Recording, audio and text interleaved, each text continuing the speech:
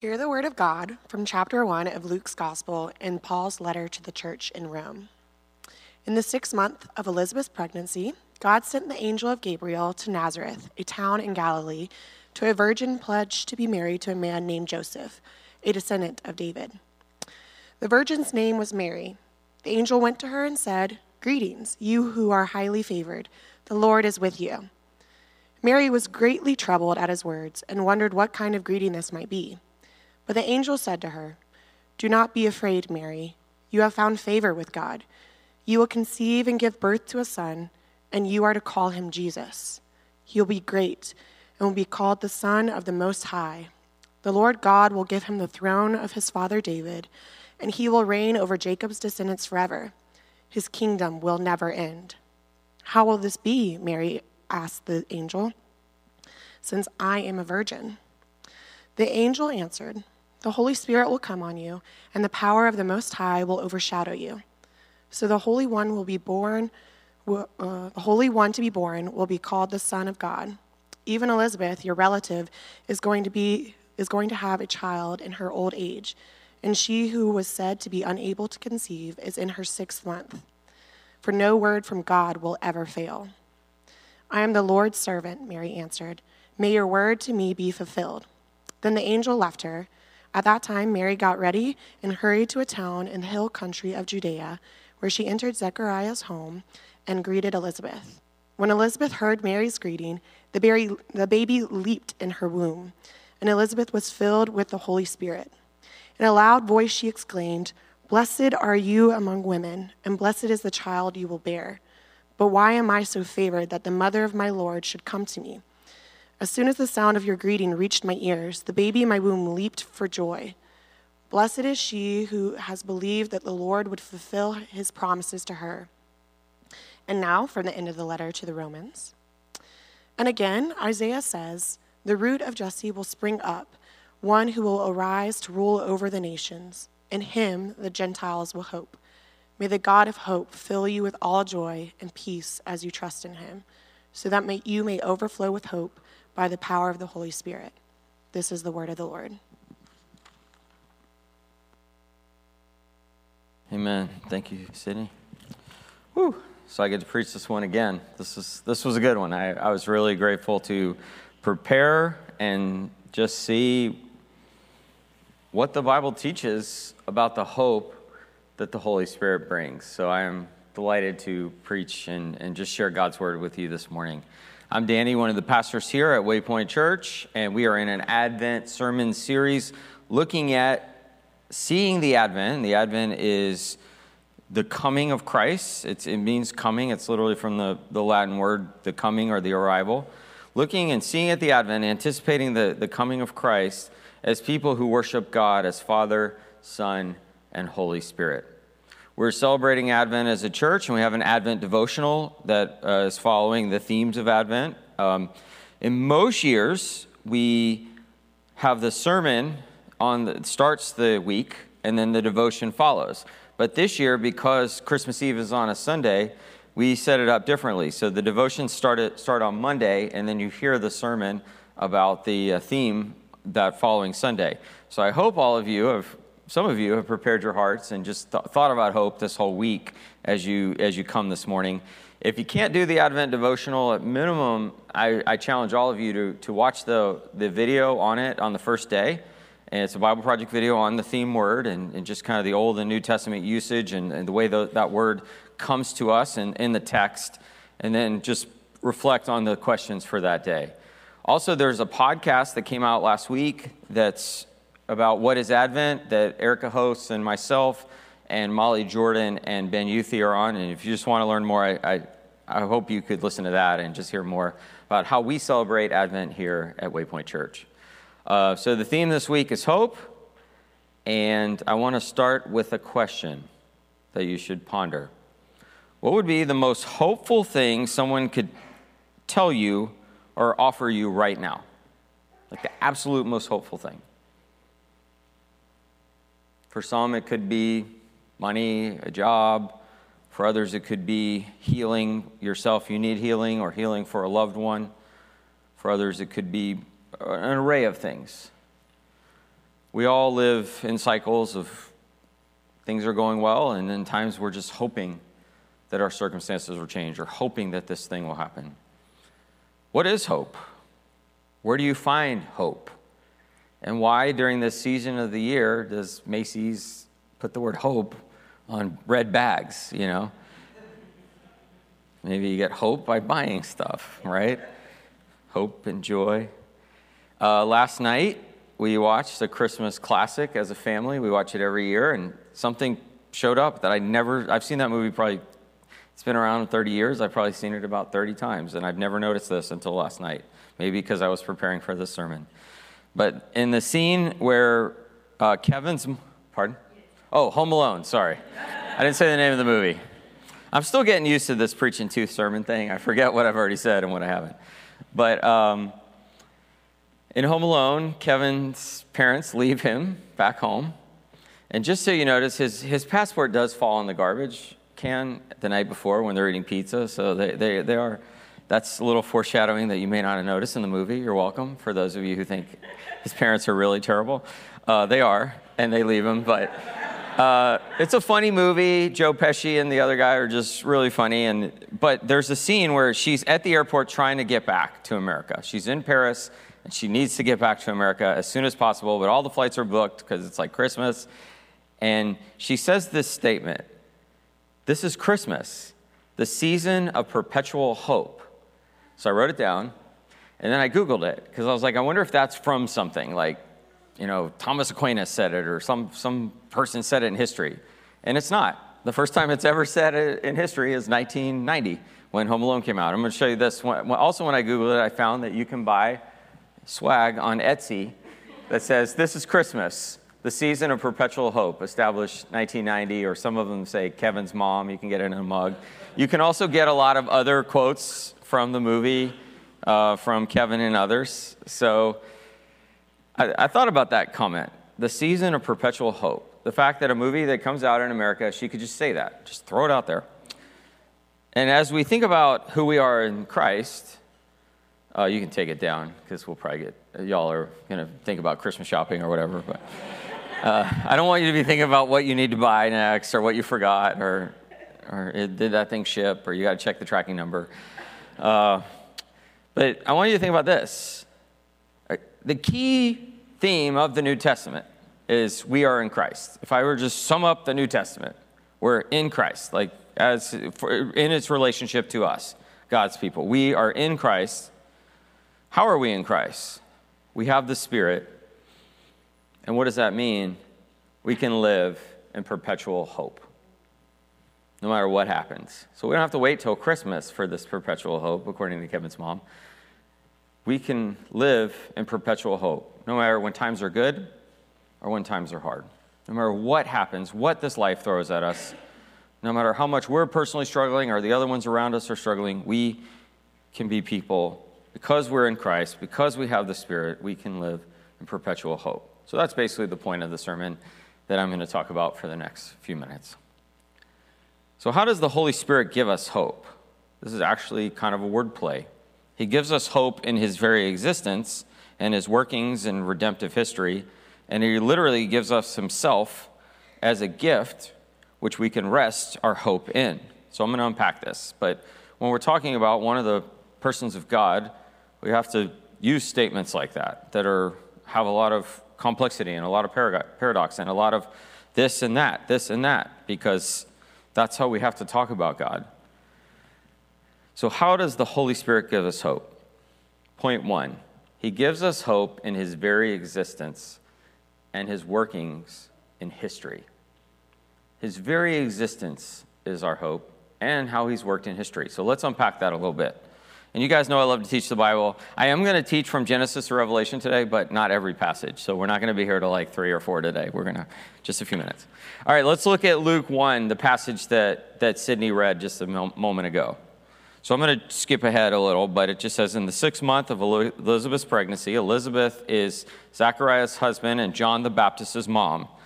God sent the angel Gabriel to Nazareth, and a virgin pledged to be married to a man named Joseph, a descendant of David.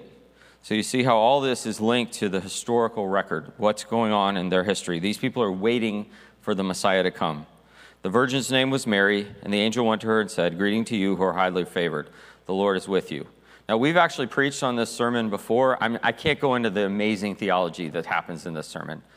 I can point you to some previous sermons that were preached at Waypoint where we look at this. But I want to focus on the historical moments and kind of some things that are happening at this moment in history, in world history and in redemption history. It says, Mary was greatly troubled at these words. The angel said, "Do not be afraid." It says in verse 31, "You will conceive and give birth to a son. You will call him Jesus," or literally it's Joshua would be the Hebrew way of saying it. And it goes on and it talks about his kingdom. He's from the throne of David. He's one of his Jacob's descendants. Kingdom will go on forever through him, basically claiming he's the Messiah. Mary says this in verse 34. "How will this be?" Mary asked the angel, "since I'm a virgin." Verse 35, the angel answered, "The Holy Spirit will come on you, and the power of the Most High will overshadow you. So the Holy One to be born will be called the Son of God. Holy Spirit will come upon you." The Holy Spirit intervenes in history here. The Spirit of God makes a way for God to enter into human history. Fully God, fully man. This is the only way he could save us. This is the only way he could relate to us. Fully God, fully man. The Spirit enters into human history at this moment so that God could become one of us. Take on flesh, to live, to love, to die, to save us. So you see the Holy Spirit entering history here. But I love this story. It keeps going. Mary says, "I am the Lord's servant," in verse 38. "May your words to me be fulfilled." Then the angel left her. Then I love this account next. "At that time, Mary got ready and hurried to a town in the hill country of Judea, where she entered Zachariah's home and greeted Elizabeth." Again, Zachariah and Elizabeth are John the Baptist's parents. They shouldn't have had babies. A baby they conceived late in life. It was a miracle of God. When Elizabeth heard Mary's greetings, the baby leaped in her womb. I love that. Some of you have felt the little kick of babies. It's awesome. But the baby leaped in her womb, and Elizabeth was filled with the Holy Spirit. The Holy Spirit's intervening again. In a loud voice she exclaimed, "Blessed are you among women, and blessed is the child you will bear. But why am I so favored that the mother of my Lord should come to me? As soon as the sound of your greeting reached my ears, the baby in my womb leaped for joy." So I would say this is the first New Covenant Holy Spirit revival. John the Baptist in the womb, praising God. Ruby was here in the first service, and she got so excited when I said this, she literally started jumping up and down. So can y'all get excited like Miss Ruby would? All right. When the Holy Spirit comes, babies jump in their womb. And the amazing thing about this moment in history is, to this point, the Spirit shows up in moments in Jewish history. With the Spirit's with Moses, Aaron, and Miriam as they lead the people into the Exodus. The Spirit is with King David as he trusts God. The Spirit's with Peter as he launches Pentecost. The Spirit's with Mary and Elizabeth and Zechariah at this moment. But the Spirit's also with you and me as we live each day. Let's continue to look at the biblical narrative. In Luke 3, just a couple chapters later, John the Baptist is an adult now, and we'll look at 3 starting with verse 15. The people were waiting expectantly and were wondering in their hearts if John might possibly be the Messiah. So just how we're waiting now for Jesus to come back, they were waiting then. That's why at Christmas time, the church gave us the Christian calendar to blend these two together. The same anticipation they had for Jesus' first coming is the same anticipation we should have for his second coming. John answered them all, "I baptize you with water, but one who is more powerful than I will come, the straps of whose sandals I am not worthy to untie. He will baptize you with the Holy Spirit and fire. His winnowing fork is in his hand to clear the threshing floor and to gather the wheat into his barn. But he will burn up the chaff with unquenchable fire." And with many other words, John exhorted the people and proclaimed the good news to them. This is the proclamation of the gospel. This is probably the first proclamation. John the Baptist says, what's the gospel? You will be baptized with the Holy Spirit. God's Holy Spirit will come into people. And we're going to explain kind of what this means to them. They would have not a huge reference point for this. They would have known that the Holy Spirit intervenes in their history, like I said, with David and with Moses and these other points. And they would have known that the Spirit lives in the temple behind the curtain, and that's where God's presence is. But he's saying you'll be baptized in the Holy Spirit and fire. And the fire is only used in this reference. In the other gospel references, John doesn't use fire. But he explains what he means, and it just means that this Holy Spirit baptism will also include us being refined like fire, and we are made right with God through the sanctification process. I can't go into that any more than that, but just remember the Spirit that when they asked John, are you the Messiah? He's like, no, all I can do is baptize you with water. But the one's coming who's going to baptize you with the Holy Spirit. Now let's go to the beginning of the Bible, Genesis chapter 1. In the beginning, God created the heavens and the earth. Now the earth was formless and empty, darkness was over the surface of the deep, and the Spirit of God was hovering over the waters. If you read any other ancient Near East or ancient other creation account, there's a battle between the chaos and the gods. There's always a battle. And the chaos, the gods fight the chaos or the darkness or whatever, or the sea monster, and win. And then that makes that God worthy of kind of creating or whatever. Our Bible, our God, there's no battle. He's in complete control from the beginning. There's chaos, but it's completely orderly. He is going to establish it all. We have nothing to fear. From the beginning, the Spirit is hovering over the waters, and there's nothing to fear. Zero. Like that's how the first sentence of our scriptures. There's no battle, there's no fight, the Spirit is in complete control and ready to orderly set up God's world and bring his people into it. That's what Genesis 1 is telling us. And you see how the Spirit's there at the beginning, showing us it's okay. The wind of God, the Spirit of God is completely in control. It doesn't even have to mention any kind of battles because there's not even a battle to be fought.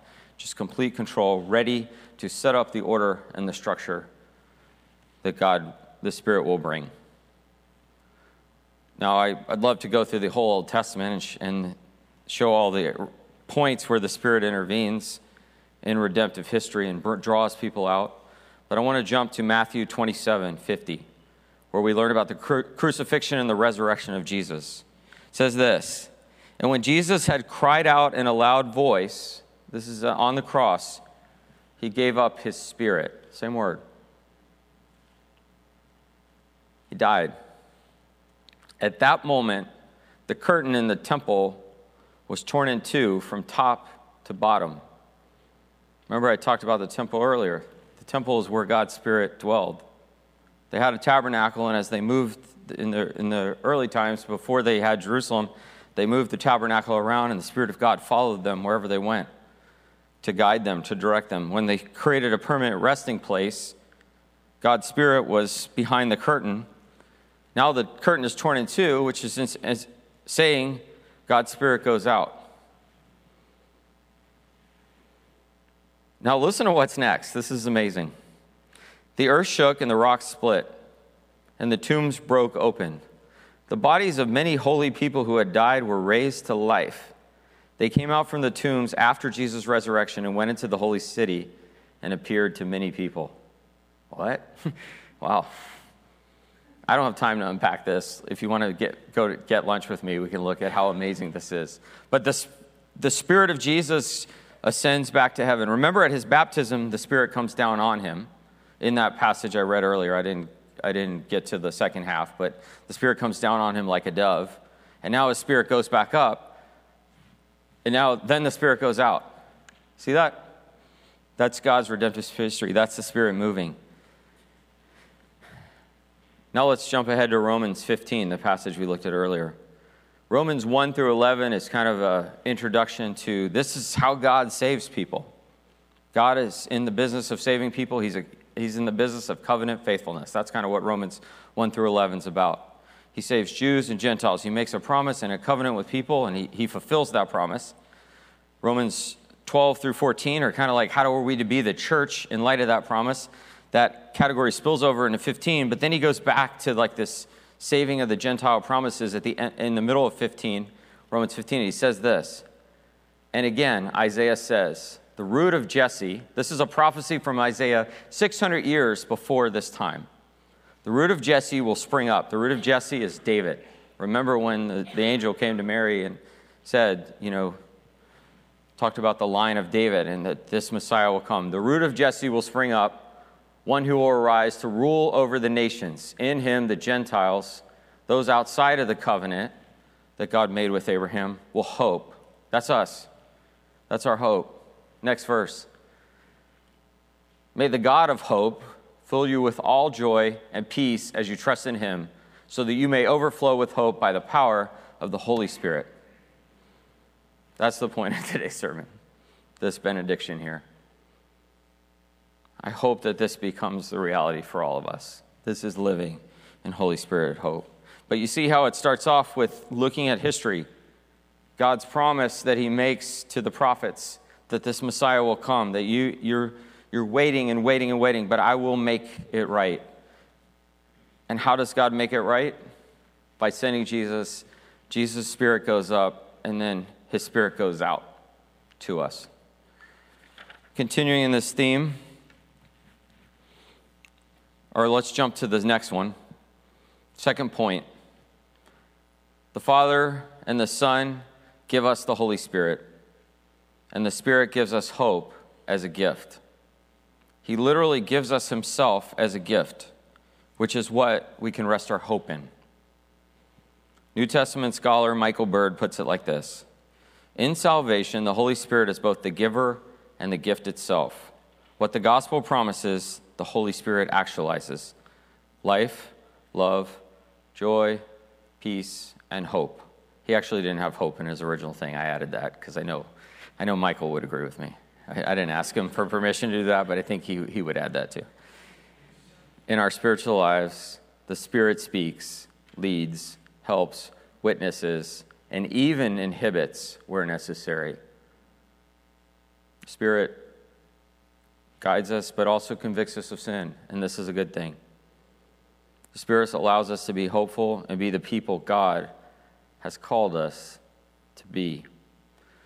Last Sunday, Pastor Lawrence preached on 1 John 4, and we looked at this part of it. It says, "Dear friends, since God so loved us, we ought to love one another. No one has ever seen God, but if we love one another, God lives in us, and his love is made complete in us." This is hard. How do you love people? How do you really follow the Sermon on the Mount? How do we love our enemies and pray for those who persecute us, as Paul talks about in Romans 12? How do we do this? This is how we know that we live in him and he in us. He has given us his Spirit, verse 13. He has given us his Spirit. How do you do it? How are we in Christ? How is us in him and him in us? Through his Spirit. Again, think back to this redemptive history thing. God didn't have to give us his Spirit. Just the very fact that God lets his Spirit be in his people is good news. This is good news. God invites us into the triune fellowship, Father, Son, Holy Spirit. He brings us into that, and Peter's going to preach on that next week and tell us how that can bring us joy. This is good news, y'all. Good news.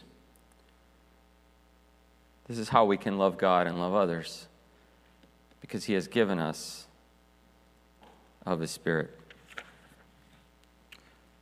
The core teaching of Jesus leaving the Spirit with his people comes in what is called the Great Discourse. It starts at the end of John 13 and goes through chapter 17, the Gospel of John. And in John 16, we read this. It says, "But very truly I tell y'all." So when I read this passage, I'm going to say, this is the New Southern Translation. I'm going to say y'all because I want you to think of these as plural use, not personal use. There is a personal element. It's for you too, but it's a plural you for all of us. So Jesus is saying this as he's leaving He knows he's going to die, and he knows he's going to rise again, and then he knows he's going to ascend to heaven. And he says these profound statements. But very truly, I tell y'all that it is good that I'm going away. For unless I go away, the advocate will not come to you. But if I go, I will send him to you. And this word advocate is a Greek word that can be translated counselor, comforter, encourager, and advocate. Isn't it amazing in God's redemptive plan, the word that he chooses to give us, to explain, to describe this wind, that how the Old Testament describes the Holy Spirit as a wind, as a spirit that can actually inhibit space because it doesn't have a body. Jesus doesn't say the Spirit will fill you. He says when the advocate comes. Advocate, encourager, comforter.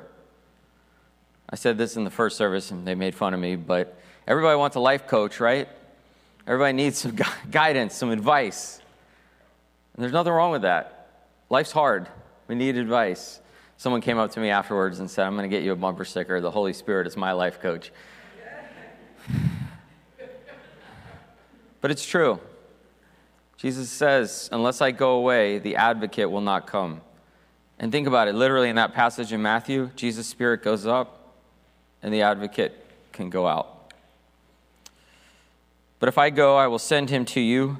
When he comes, he will prove the world to be in the wrong about sin and righteousness and judgment. About sin, because people do not believe in me, and about righteousness, because I am going to the Father, where you can see me no longer.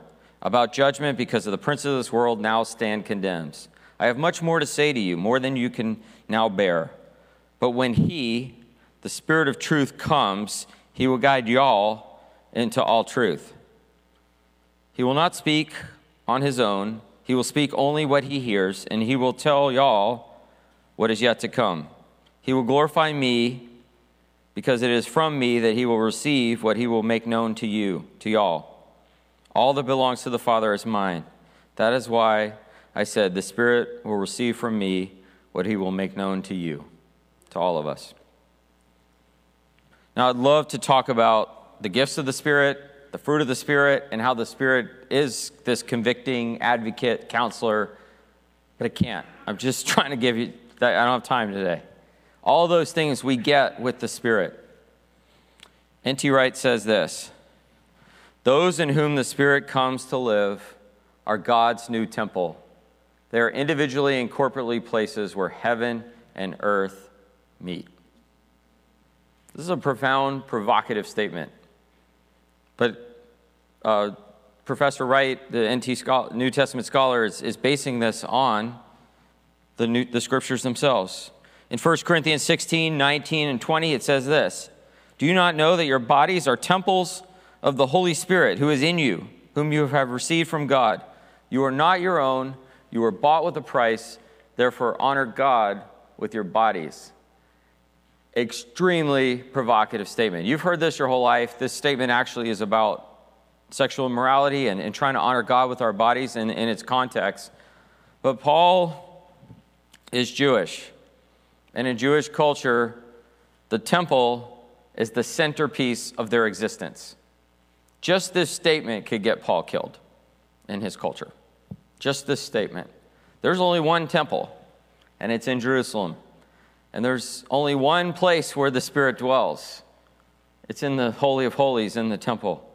And Paul, after the resurrection of Jesus, is proclaiming that even a Gentile, Corinthian, probably uncircumcised, who puts his faith in Jesus Christ, is the temple of the Holy Spirit.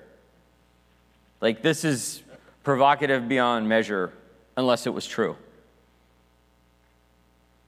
The fact that we get to be the resting place of God, unworthy people who fall short all the time, get to be the place where God's Spirit dwells, and we get to be that individually and together as a group. Praise God. In 2 Corinthians 1, Paul says, now it is God who makes both us and you stand firm in Christ. He anointed us, set his seal of ownership on us, and he put his Spirit on our hearts as a deposit, guaranteeing what is to come. That's hope. We have his seal of ownership. We, as a deposit, guaranteeing is what to come. All of us in life, we wake up every morning and we do stuff to try to get some kind of guarantee of something else, right? Why do we go to jobs?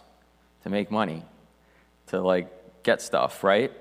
We hope that the guarantee is I go to this job and I'm going to get paid, and then they're going to put it in my bank account, even though I never actually see any kind of cash, and then it's going to show up on my Wells Fargo app.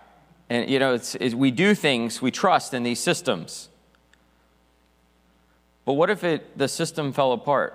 I had a friend who I used to teach English over at NC State to international students, and he was from Libya, and he was a professor there and came to NC State for a 2-year exchange professorship thing. He was a professor of agriculture, and while he was in America, his country fell apart. Literally, rebels took over his campus, militias. The dorms became barracks for the militias. His university just doesn't exist anymore. No job, no pension, nothing. If that were to happen to you or me, where's our hope? I want good things to happen in this world. God put us in this world so that we can enjoy it and redeem it and be part of restoring the brokenness. But ultimately, that's the sign of our deposit isn't in the deposits in our bank account. The sign, the seal of our deposit, according to the scriptures, is that he anointed us, he set a seal of ownership on us, and he put his spirit on our hearts as a deposit, guaranteeing what is to come. So no matter what happens in your life, no matter what happens, we know that we have the Spirit, and that is hope. So the very fact that God invites us into the triune relationship, the very fact that God gives us his Spirit, and the very fact that that same Spirit that's been moving in history is part of your story now too, is hope. In 2 Corinthians 5, Eric and I preached on this a couple of months ago.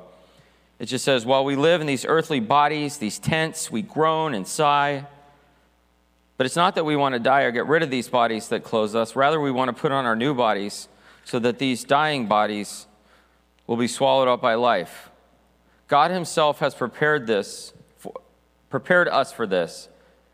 As a guarantee, he has given us his Holy Spirit. We have been given the Spirit, we can live in hope. Hope when times are good and times are hard. I've served and ministered with many Christians from many different countries and cultural backgrounds. I've been doing this for about 20 years. Was a student overseas. Erica taught English, and then I also have worked with international students here. And it's generally been encouraging and really neat to have this global body of Christians that I get to engage with. But sometimes some of them are experiencing real hardships because of their faith in Jesus. Family hardships. Their families literally disown them. Persecution, job loss, even threats of prison or prison time. I've actually had friends who went to jail for doing just what you did this morning. Just coming to a worship service, thrown in jail. Had to sign a piece of paper. They wanted to say they renounce Christ or renounce the fellowship of believers. What hope can we offer that person at that moment? We can offer them that they're sealed by the Holy Spirit, that God's Spirit lives in them, and no matter what happens, God is with them. They are in Christ, and the Spirit of God dwells within them.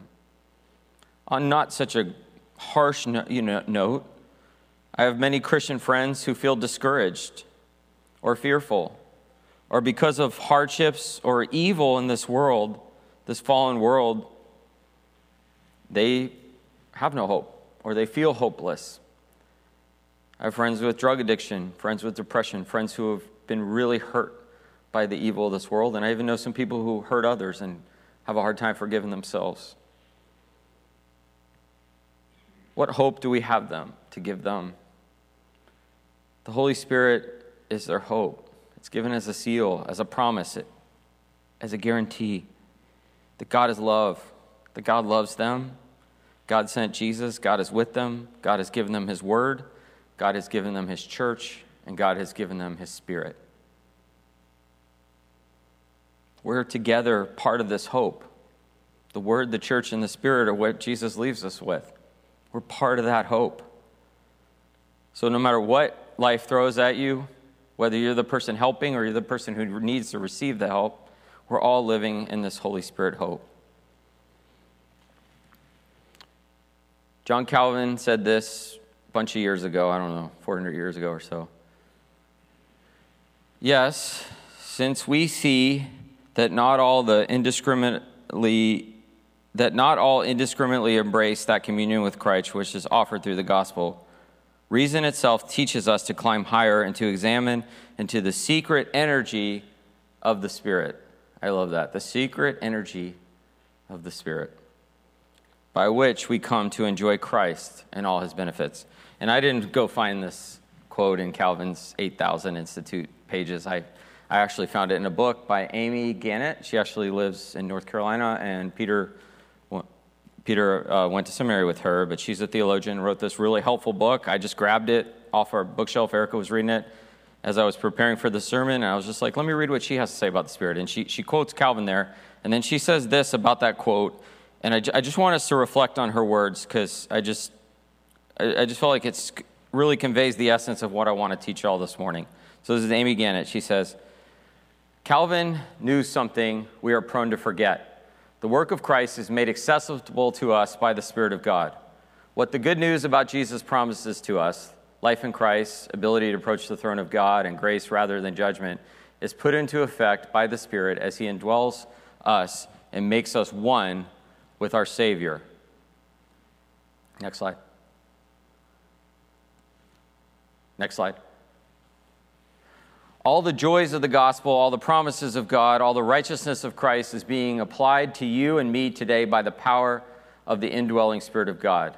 This is his ongoing ministry, the task he gladly takes up today as he sets us free from the law and gives us life in Christ. Next. As we live our lives in the Spirit today, we live into the theological reality of what is already and not yet. And we are already made one with Christ by the Spirit here and now in so many ways. And at the same time, the union is not yet fully realized. We live our lives of discipleship between these worlds, what God has already accomplished in Christ, and the hope of the work being perfected and complete at the wedding feast of the Lamb. In this in-between turn of discipleship, we are all members of the bride of Christ who is being readied and beautified and purified by the sanctifying work of the Spirit. Amen. Sorry, never use talk to text when you're reading a book and trying to get it to go to the text. I thought I had corrected everything from the first service, but you get the point. We're in this already and not yet. And there's a wedding feast of the Lamb that's coming. So let's jump ahead to the last. This is my final conclusion today. Where do we find hope? What hope does the Holy Spirit give? How can we live in this hope? I talked about the first verse in the Bible, right? The Spirit is in complete control. We have nothing to fear. How does the Bible end? This is Revelation 22:17.